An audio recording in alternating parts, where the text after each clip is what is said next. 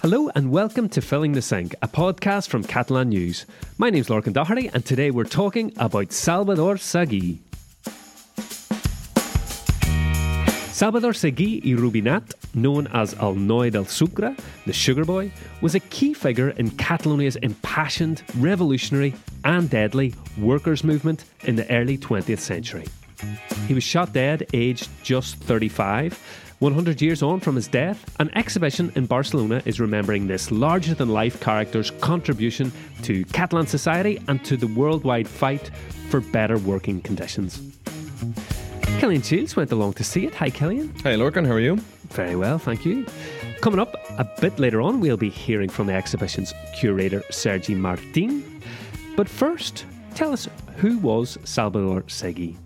Well, I suppose to sum up, you could say that he was one of the most prominent trade union leaders of the early 20th century. This was a time in Catalonia's history, especially where trade unionism, anarcho-syndicalism was huge. Anarchism itself was a massively popular ideology at the time, and Salvador Seguí himself subscribed to this ideology. But as well as that, he was one of the biggest characters, really, in Barcelona society at the time. To understand who he is key to understanding the workers' movement in Catalonia at the time as well. He was born in 1886 in a small town in the Catalan countryside called Tornabout, but his family moved when he was just one to Barcelona. And like a lot of children at this time, Cillian, he didn't go to school. Yes, exactly, yeah. The school system wasn't exactly set up the same way that we understand it today. But like I mentioned, like the anarchist ideology was so prevalent at the time. Part of that was also just people's education movements. So that's where he learned to read, and he enjoyed that a lot. He got to know the classics, a lot of anarchist teachings as well. And this is what really kind of informed his outlook on the world and who he became as a man then afterwards. And then, as you mentioned, he was this big character in Barcelona society. You know, if you think about the social scene of the time, we think of bars and terraces. And he was this big physical guy, you know, hugely charismatic, a great speaker. He had people hanging on his words, whether that be thousands of people or just, you know, in late night drinking dens in Barcelona as well. Yeah, no, that's exactly right. I mean, he was by all accounts a natural born leader, very driven, very enterprising and absolutely very inspiring. Naturally, people were drawn to him, and this is what led to him to become the full leader of the CNT trade union, which was one of the biggest trade unions in the early part of the 20th century. But more than that, he was the voice of so many ordinary people who couldn't read or write, never went to school. Like people him. Exactly. Seguí was a man for these people who were suffering greatly from the conditions of the rapidly expanding capitalist system of the day. And it all started from a very young age as well. Him and some friends had a group which were called the Fills de Puta, the Sons of Bitches, and later renamed Els Sense Noms, the Nameless. And these were basically, they carried out, I mean, maybe you would say vigilante, or, you know, what would be described as direct action. Direct action. That's the term. Okay, against what they saw as like local injustices and things. Yeah, this is like basically the beginnings of his political career, just as essentially a child, young teenager with his mates. And his nickname, Sugar Boy. Yeah, it's quite a funny one, isn't it? Supposedly, it came from the fact that he had a bit of a sweet tooth. He apparently liked to nibble on the sugar cubes that you'd get with your coffee. And this Barcelona that he was growing up in then was a rapidly changing place. We'd seen Catalonia throughout the second half of the 19th century, especially, change from more of an agricultural place to this industrial hub. With that population boom in Barcelona, there were countless people like Seguí who moved from the Catalan countryside to Barcelona, but also from all over Spain, to work in the construction boom for the 1888 Universal Exhibition and in the factories that were springing up all the time. But the conditions were quite poor. Awful, you could say, exactly. At the beginning of the 20th century, workers had no days off during the week. The working day would normally last 12 to 16 hours, imagine that. But on top of that, pay was low. Many families all lived together in the same room. Dark, dirty, dingy homes. Children were sent to factories. Women had to work as well because a family could not survive without everybody working and bringing in their own wage. And of course, you have to remember, there's absolutely no existence whatsoever of this time of sick pay, any sort of insurance. So if you got sick or if you were hurt, you had to keep working, absolutely. Otherwise, you would not get paid and you could easily starve. When you got too old, again, you either died of starvation or you had to live off the charity of your neighbours. These are the horrible working conditions that basically led to a lot of suffering among the people, and it led to people being really frustrated with how their lives were going, which then in turn was channeled into the first workers' movements and the first unions for people to look for these better conditions. A phrase I've seen a lot, this last week reading about Salvador Seguí in this period is the economy was doing great, but the people weren't.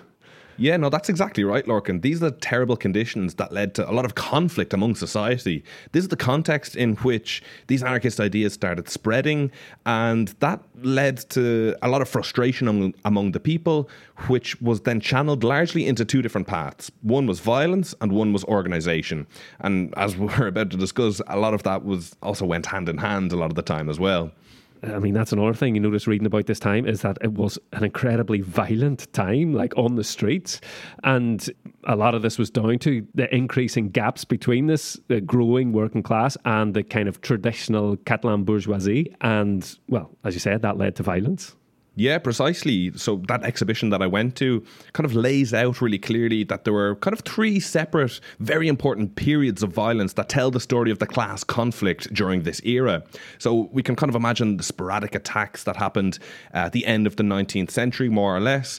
That kind of came to a head with the bombing of the Liceo Opera Hall in 1893, which killed 20 people. That was committed by an anarchist at the time.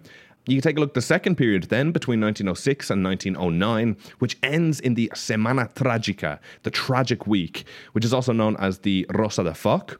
That literally translates as Rose of Fire. This was a workers' uprising, basically, against military mobilization for a war in Morocco.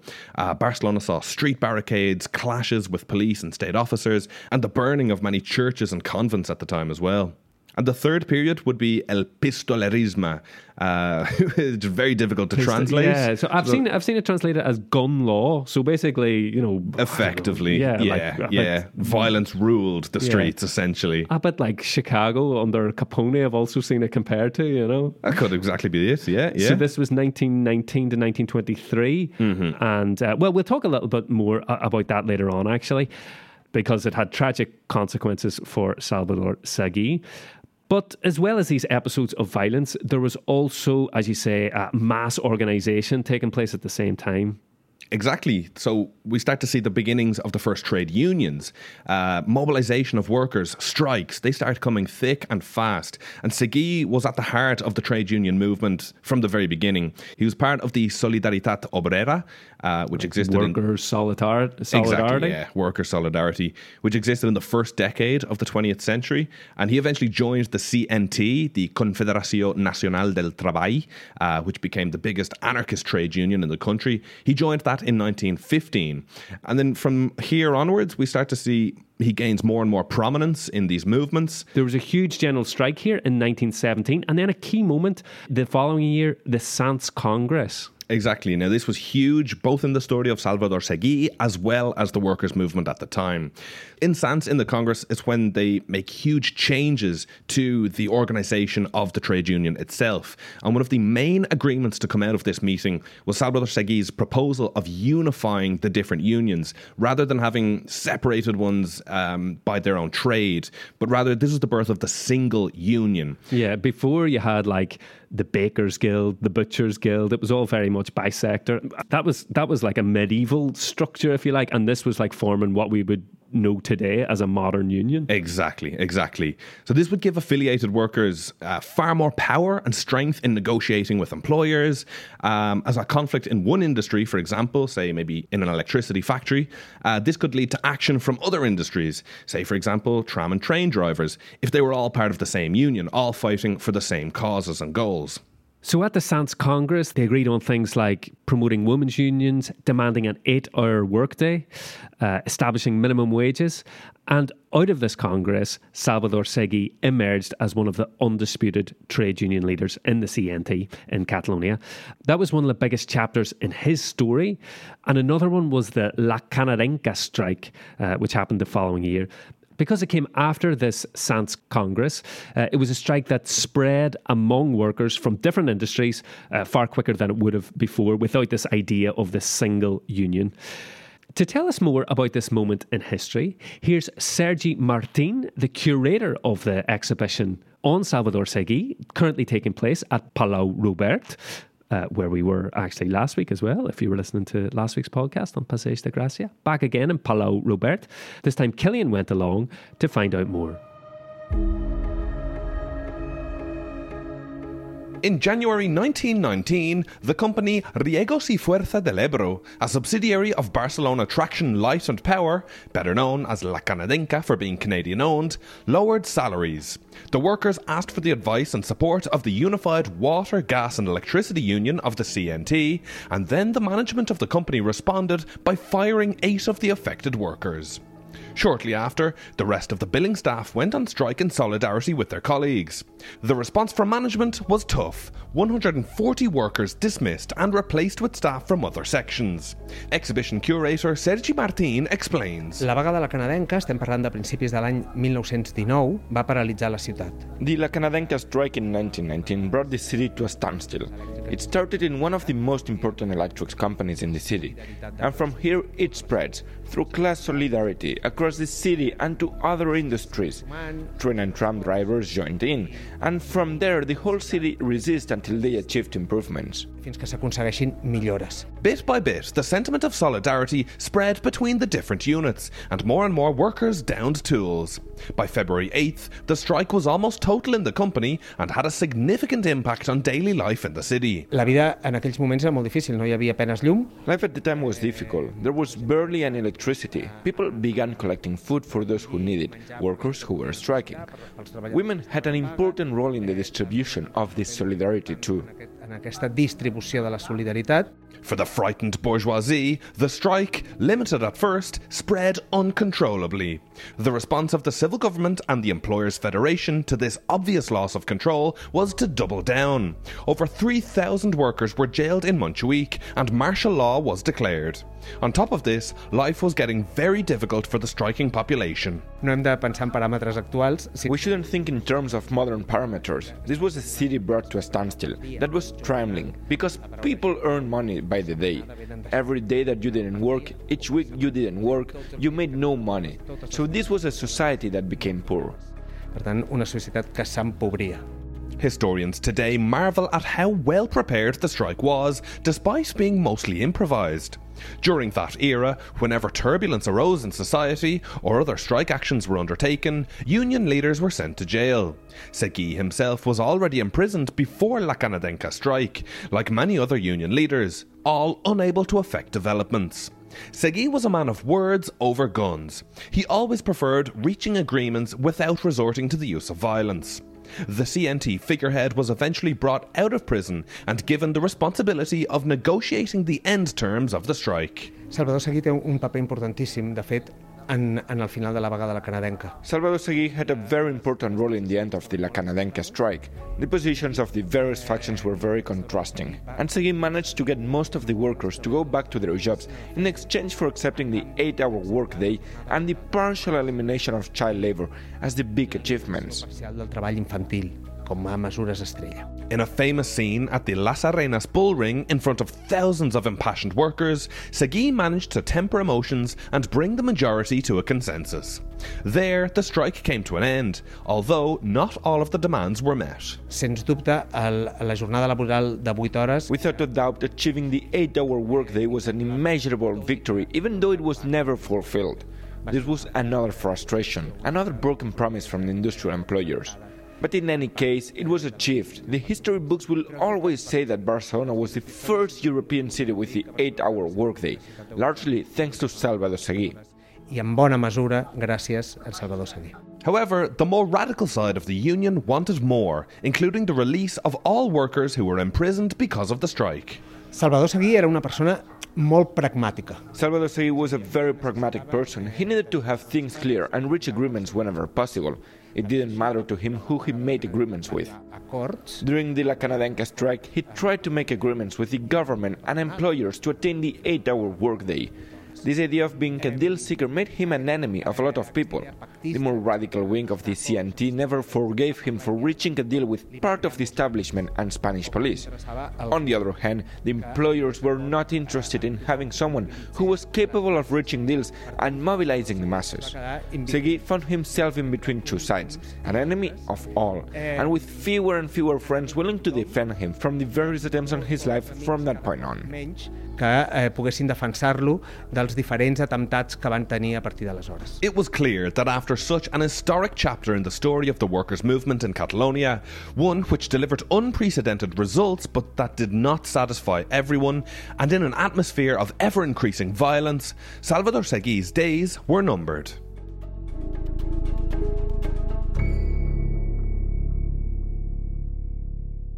That was Sergi Martín, our thanks to him. These were dangerous times there for Salvador Seguí, but also in Barcelona in general. So if we just, take a step back, First World War came to an end in 1918. It had been very profitable for Spain, which had stayed neutral, and Barcelona's location on the Mediterranean, meaning that it had easy access to North Africa, to France, to Italy, meant it was a very popular place for, smuggling, weapons, drugs, even prostitution networks, and attracted... all sorts of dodgy characters, you could characters, say. Yeah, Most exactly. Definitely, yeah. The city was full of guns and full of hitmen as well, willing to do jobs for pay. As well, you have to think, the First World War, it was supposed to be the war to end all wars. Horrific death had become normalised by the end of this period. So when you add up all of these ingredients, it's not really that much of a coincidence that el pistolerismo, this period of gun violence, started right after the war in Barcelona. And of course, it wasn't exclusive to Barcelona. It did happen all over, but Barcelona was definitely the central hub for it. So this period, el pistolerismo, it lasted until there was a military coup in Spain, Primo de Rivera's military coup, which is 1923. What was this period like then, Cillian? Yeah, so looking back, we can definitely say that it was sort of a social phenomenon that began in around this time. It was a period of violence. It was a period of open class war, featuring the proliferation of death squads, hitmen, thugs hired by the bourgeoisie, business leaders to basically harass, attack, kill trade union leaders and anarchists, and vice versa as well. We've seen plenty of violence from the anarchists towards the bourgeoisie. But Sergi Martín, who I spoke with at the exhibition, he estimated that the vast majority of the deadly victims were the trade unionists, the anarchists. In 1920, one of Seguí's good friends, Francesc Layet, was one of the first major victims of this pistolerismo. And Seguí, during this time, was a bit of a dead man walking. We had Francesc Macià, who was a politician, a future president of Catalonia. He sent him a letter warning him that, his life was in danger. Teresa, his partner, endured sleepless nights and begged him not to go out as much as he did. But on March 10th, 1923, Cillian, the inevitable happened. Yeah, he was walking in the Raval area of Barcelona, just on the corner of Carrer Cardena, which no longer exists, and Carrer Sant Rafael. And that's where he was shot on the street, becoming another victim of this class war between the workers and the employers. And, it was a bit of a guerrilla attack. Several people. Some people say that the actual perpetrator was a former admirer of Seguí, Inocencia Feced. But, whether or not it was him exactly, everything points it to being a member of the Sindicats Lliures. Mm-hmm. Yeah, the free trade unions, as we could translate that to. This was in name another trade union, but had a completely different way of working than the unions that we've been speaking about up to now. This basically represented the employers' interests and, more interestingly, carried out their dirty work. So were very involved in the pistolerismo, these guerrilla killings. They were Carlist in ideology, which means very monarchist Spanish at the time, very traditionalist. It's impossible to say how many people died during this period. There's estimations from 300 right to 1,000, but it was a dark time in Catalonia's history. 100 years on, he is maybe not the most well-known figure. Another one of his best friends that he hung around with all the time, Luis Companys, also became president of Catalonia and, very famously was executed after the civil war by Franco. Seguí, well, for me as an outsider, I didn't know him until we started looking into this. No, and me neither, no. You have to remember as well that during the Franco dictatorship, they effectively tried to repress all memory of him. They tried to destroy records of him. But as well, Seguí, he wasn't a writer. He was a man of action. He was a speaker. He mobilized people. But there's very little kind of written legacy that he left behind him. He is remembered by the square in the Raval neighbourhood of Barcelona that bears his name. And I suppose, in a roundabout way, we can thank him for the 8-hour workday. Yeah, we can thank him for a lot of the dignity that we get to enjoy today, that certainly the people of his time did not get to take for granted like we do. The exhibition at Palau Robert, it's free and it runs until the 3rd of September and well worth checking out, Cillian. Absolutely, yeah. No, I really, really enjoyed it. I'd implore anyone to go to it if they can. One of the things that I really wanted to just add about this whole discussion is just a little bit about a reflection of the memory of Salvador Seguí, and I was kind of invited to do this by the very last panel that you see at that exhibition. What the visitors are met with is a selection of headlines and subheads from newspapers, stories taken all from very recent times, like only the previous months, and all of them are stories of tragedy, suffering, that the exhibition curator believes that many of these are the things that Salvador Seguí would be fighting for. He sees a lot of parallels in today's contemporary society with the struggles of Salvador Seguí. He fought for dignity for the working classes, dignity in factories, the 8-hour working day, the eradication of child labour, but all in all, just better life conditions for people. And he was very passionate about culture. He was very passionate about the working class becoming educated, becoming cultured, because he felt that one of the best ways to stop a dictatorship is through culture. Sergi Martín said to me, it's not possible to manipulate a cultured working class. And that is part of the reason why Seguí fought so hard to spread these ideas of education, teaching and critical thinking.